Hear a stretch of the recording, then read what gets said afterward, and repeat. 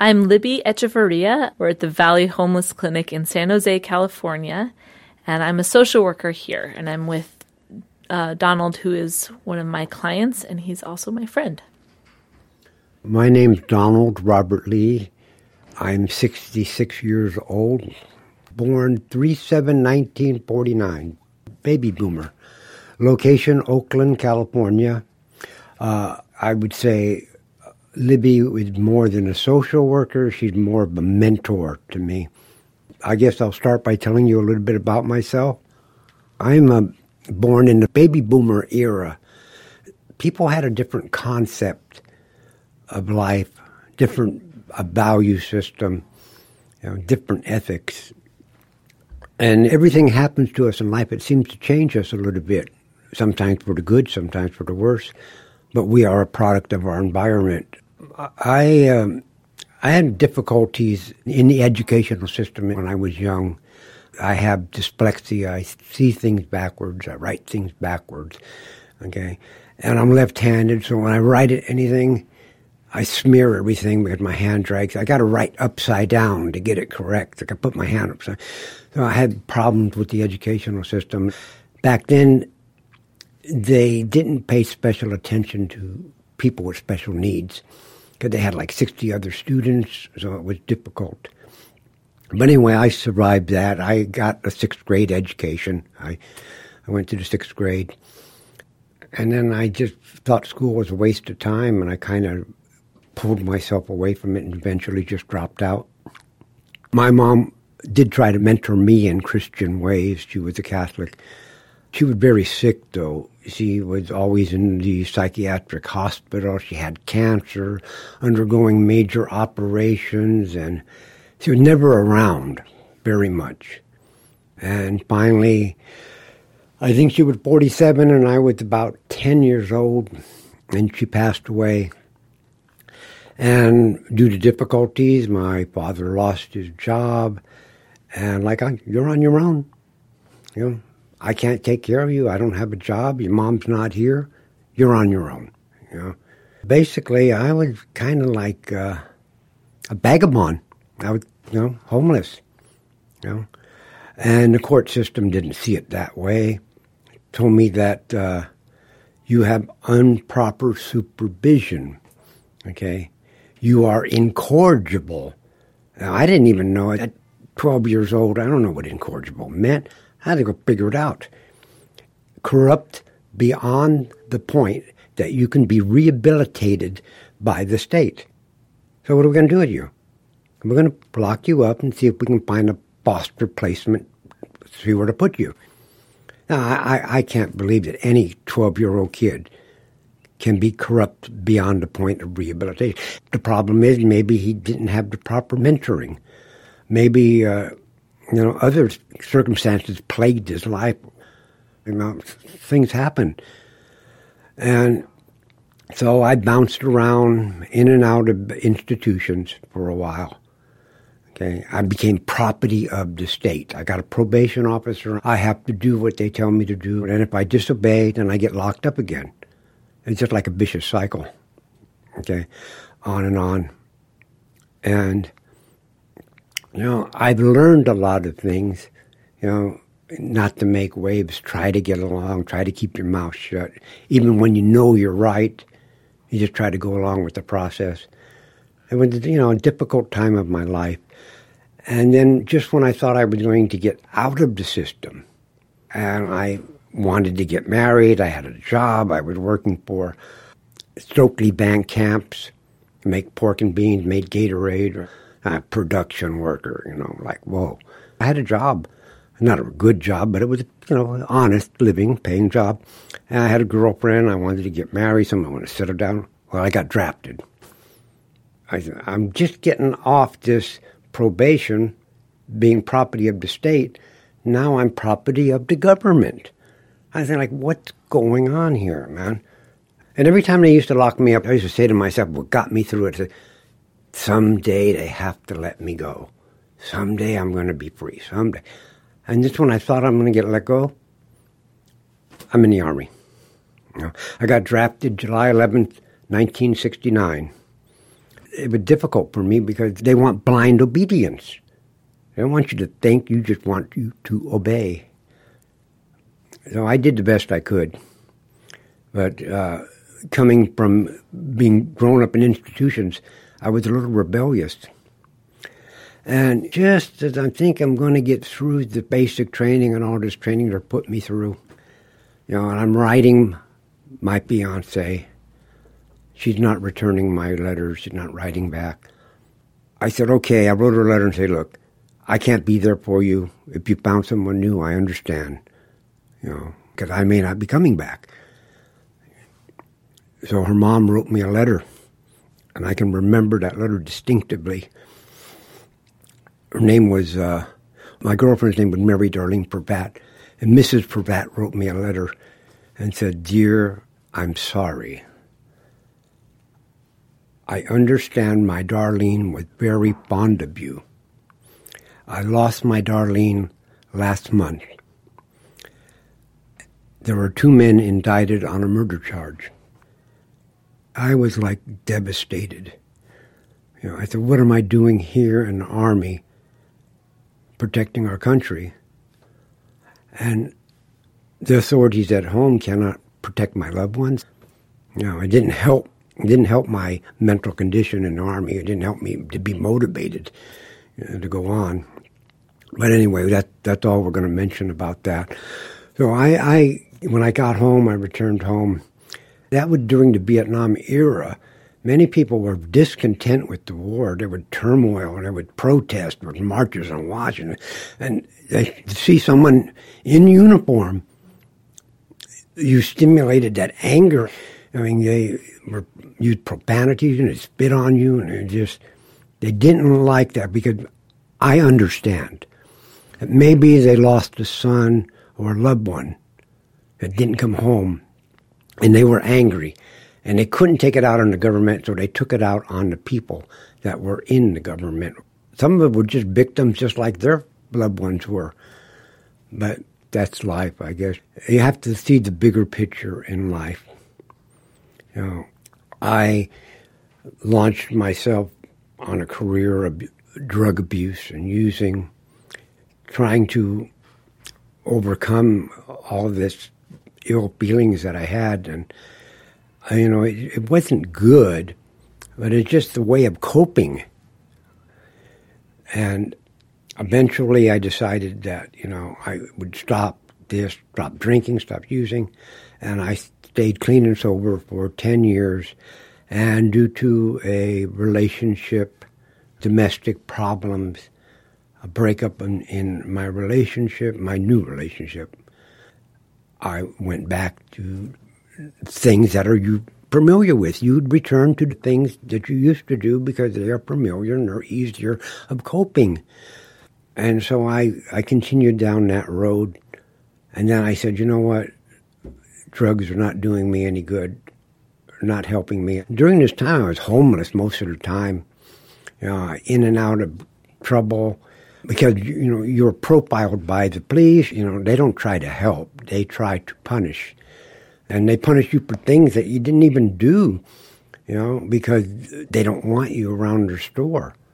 They don't want you in their neighborhood, don't want you in your community because you're a bum. You're homeless, okay? Especially if you don't have the proper appearance, well-groomed, well-dressed, okay? Or if you're of a different ethnic background, you're profiled. And you suffer abuse. Just like you suffer abuse as a child through foster parents and things, you suffer an abuse as an adult because just the way the society has made you into. It's like I would have loved to have a family to grow up with, someone that I could fall back upon in times of need.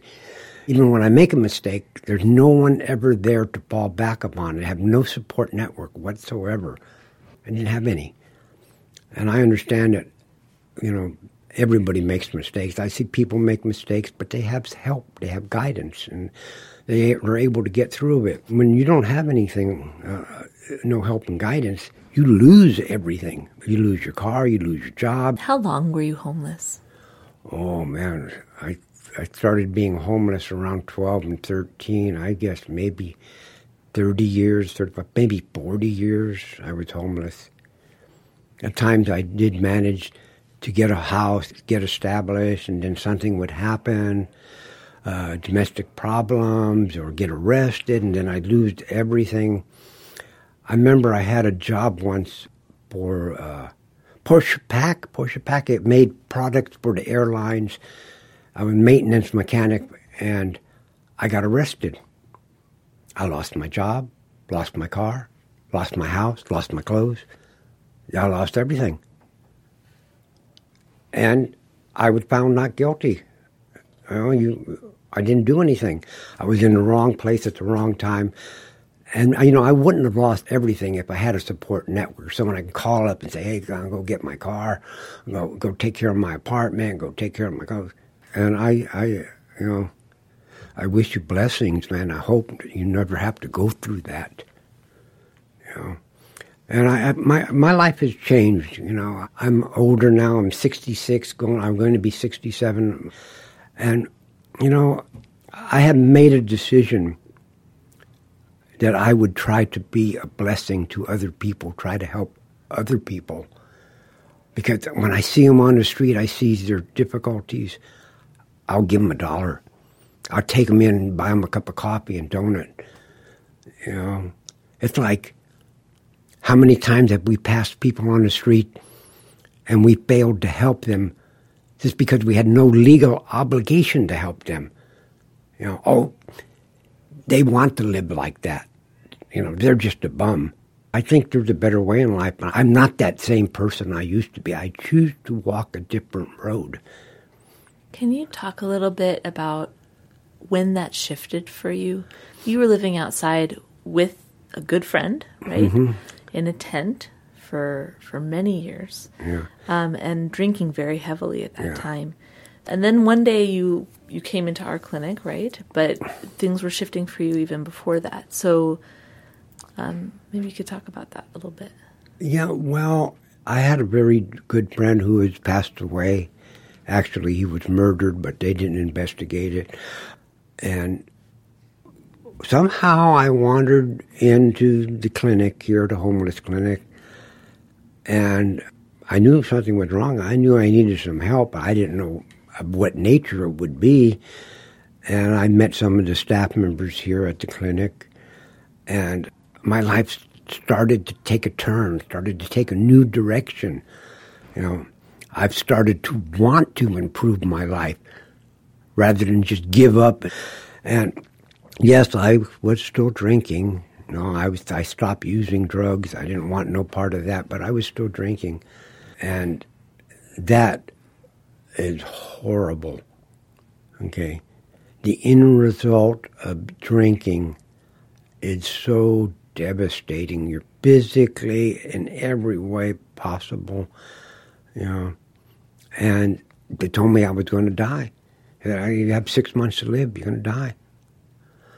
And that, at that particular point, that's when the biggest transition took place. It was a gradual process, little steps. But the biggest one was that you're going to die. And I said, I have to make peace with my Maker. I said, I don't care what happens, where I go, but I have to try to do the right thing, try to be a blessing to others, try to help other misfortunate people that are walking the same road that I had to walk. And I can see it in other people, man, and my heart goes out to them because I know how difficult it is. So I turned my life to God. In all my activities now, I try to be a blessing to people, try to help people. I guess living through the problems, you have a better understanding of the problems. Because there's hope for mankind. There's hope for all of us. Mm-hmm. Do you feel like when you were homeless and using and feeling very hopeless, did you still have a sense that you were valuable and that you shouldn't have to live that way? Or did that come later when you started feeling valued by the clinic, and then you realized, yeah, wait a minute, Well, you even to your childhood, you're a nincompoop. Why can't you get good grades? Or you're devalued all through your life. Right, your whole life you experienced that. And when it just gets to the point that you give up, I just gave up. Mm-hmm. You don't see the light at the end of the tunnel. Just is the way it is. This is the way society sees me. And then, I don't know, I wandered into the clinic one day, and maybe there's a little glimmer of light at the end of the tunnel. Maybe there's people here that are concerned and willing to help. Mm-hmm. Mm-hmm. And it wasn't... when I see you now, you have such a strong sense of who you are and how valuable you are in the sight of other people, inside yourself, in the sight of God, and how valuable other people are. But, from what you're telling me, you didn't always have that sense. That is the blessing. When you can see the value in other people, that is the blessing in life. Okay? It is better to understand than to make yourself understood. You have to work to bring out the good in other people. How do you do that for yourself? I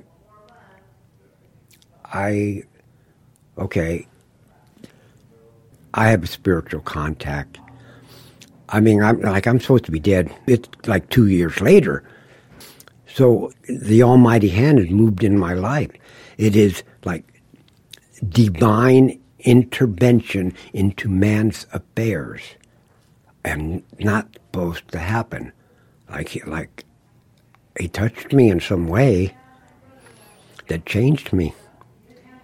Can I tell the story of your change from my point of view? Yes, you may. And then you can talk about what it was like for you. Okay. When you came in, when I first started to get to know you, you would always show up very drunk, completely charming, sometimes grouchy, but you were absolutely adamant that you didn't have any mental health problems and that your alcohol was just fine. You didn't want to move inside. You were living at that time in someone's garage, I think. Not like set up as a living space, but just on a sleeping bag on the concrete in someone's garage.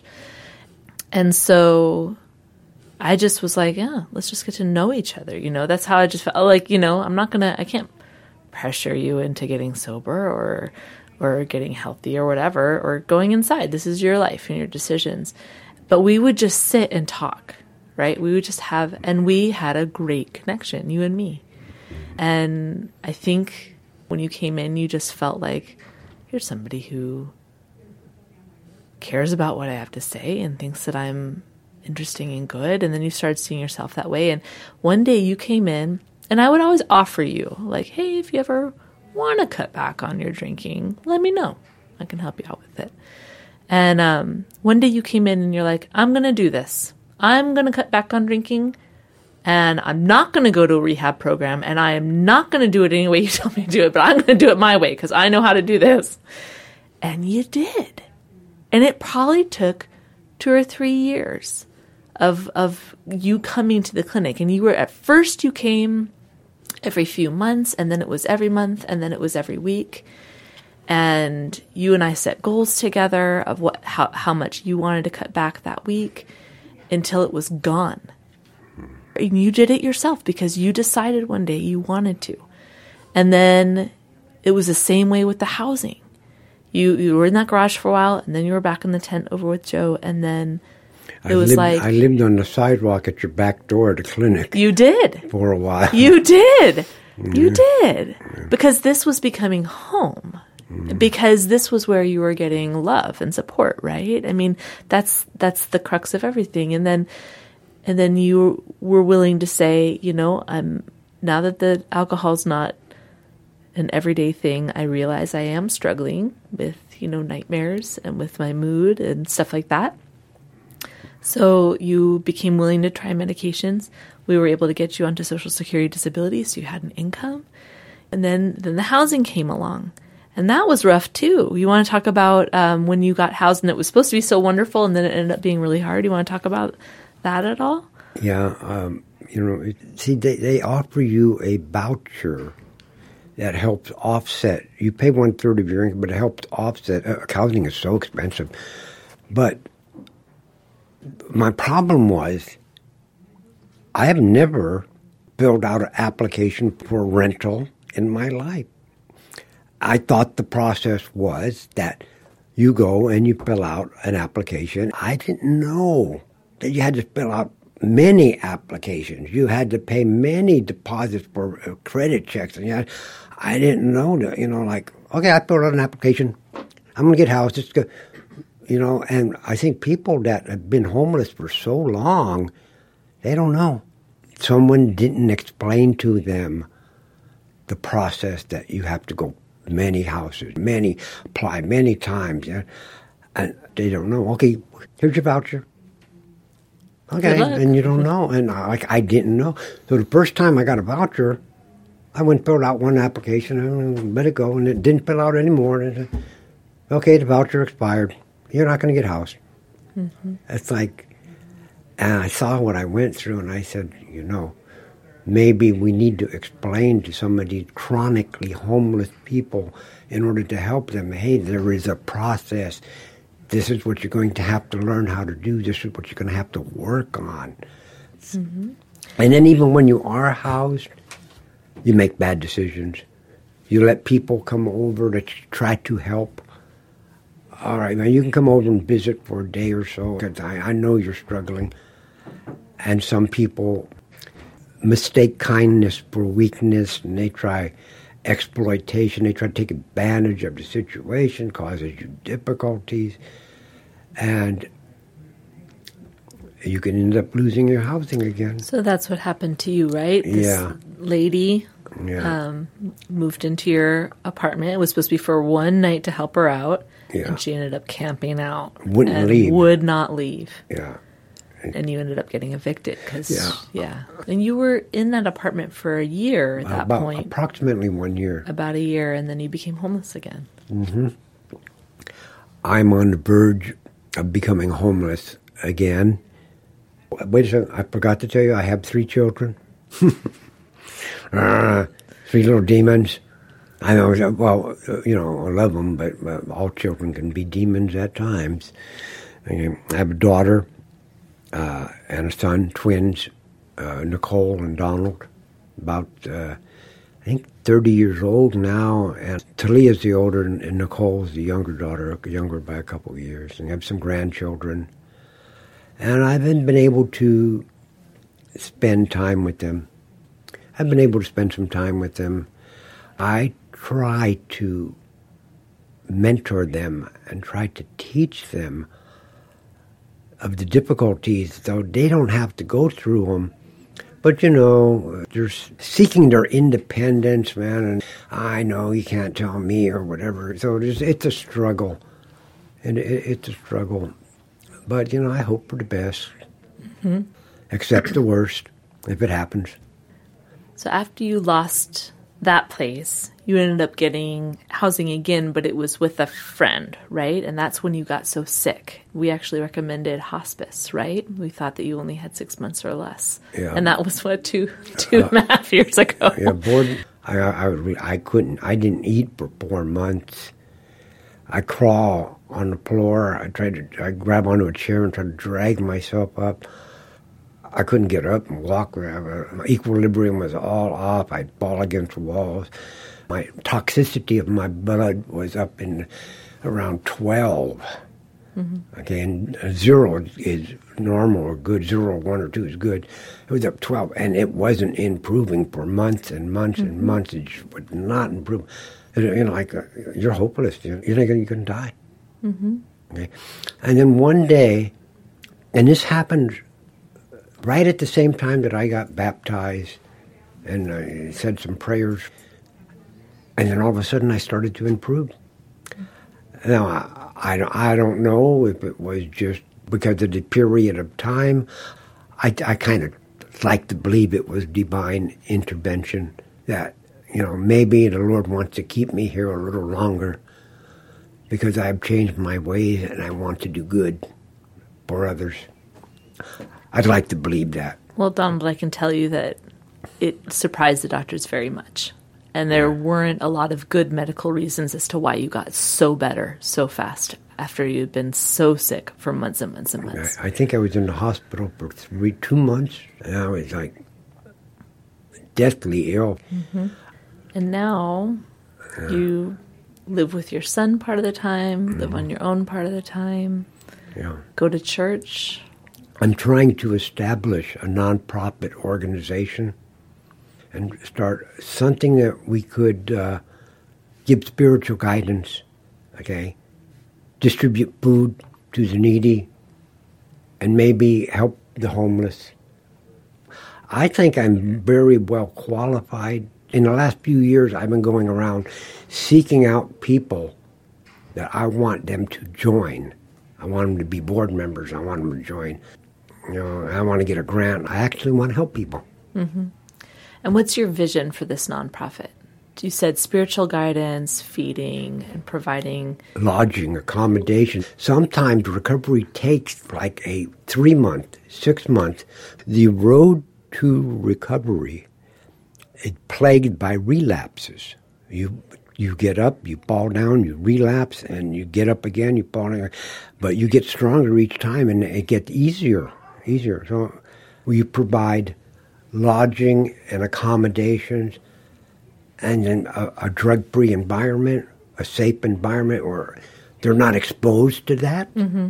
Mm-hmm. And then when they have clarity of thinking, when the cobwebs start clearing out, they're able to make better decisions. Mm-hmm. And like I see all the programs now. I've been through many programs, Pathway, Chrysalis, Kelly House, all of them. I spent years in recovery. There was something missing there. The counselors were missing the boat, missing the mark. I don't know. Some of them, their heart was in it, and some of them, it was just a job. So do you think it was the program, or was it possibly that you weren't ready at that time? I think both. Both. I think I wasn't ready, and I think the program wasn't designed to help get you ready. Yeah. I mean, there's room for improvements. I think I see some of the shortcomings. I think I see some of that. But if you feel like having what would have helped you get healthy and strong earlier would have been a safe environment where you could live, clear the cobwebs, some spiritual guidance and mentorship, a little bit of social support, right? Somebody to fall back on. Yeah. And, a sense of you getting a sense of who you are and what you want for your life. Because that all came. It just came late. And we wish it could have come 20 years earlier, right? Yeah. 30, 40 years earlier. Give a person dignity. Give them confidence in themselves. Show them a better way. And you will have a successful person. Mm-hmm. And I'm not talking about me. I'm talking about everyone. I think that applies. Give them the opportunities. Mm-hmm. Give them the blessings in life that they were deprived of. Mm-hmm. And you will find if everybody lived to help others, we won't worry about going to paradise when we die. We would live in paradise today. Mm-hmm. I don't know. I guess that kind of sums it up. Yep. Yep. Beautiful, Donald.